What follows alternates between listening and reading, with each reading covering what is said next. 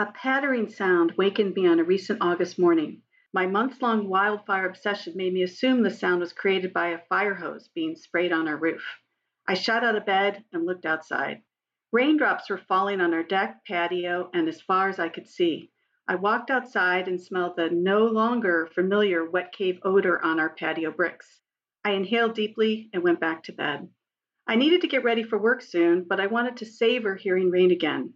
I remembered the many storms I'd heard over the 20-odd years we have lived in our house. I hoped I would soon be listening to massive winter storms created by atmospheric rivers. Unfortunately, the pattering ended long before my alarm went off.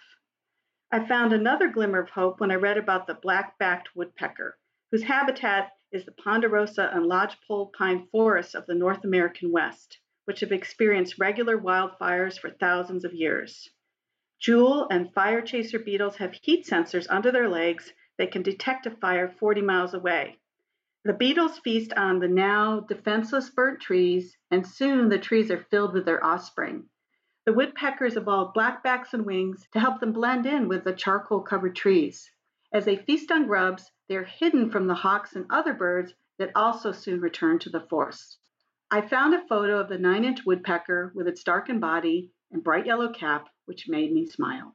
Woodpeckers found opportunity in destruction, and nature, without compassion, but with time and natural selection, protected them. Fires in the West were suppressed for decades, and forest destruction was only delayed and made worse. Man-made climate change makes these fires even more catastrophic. If we can understand and accept the realities of our Western ecosystems and fight to prevent climate change from getting significantly worse, maybe regular rains will fall again upon our roofs as yellow-capped birds flutter through rejuvenating forests. With a perspective, I'm Beth Touchette.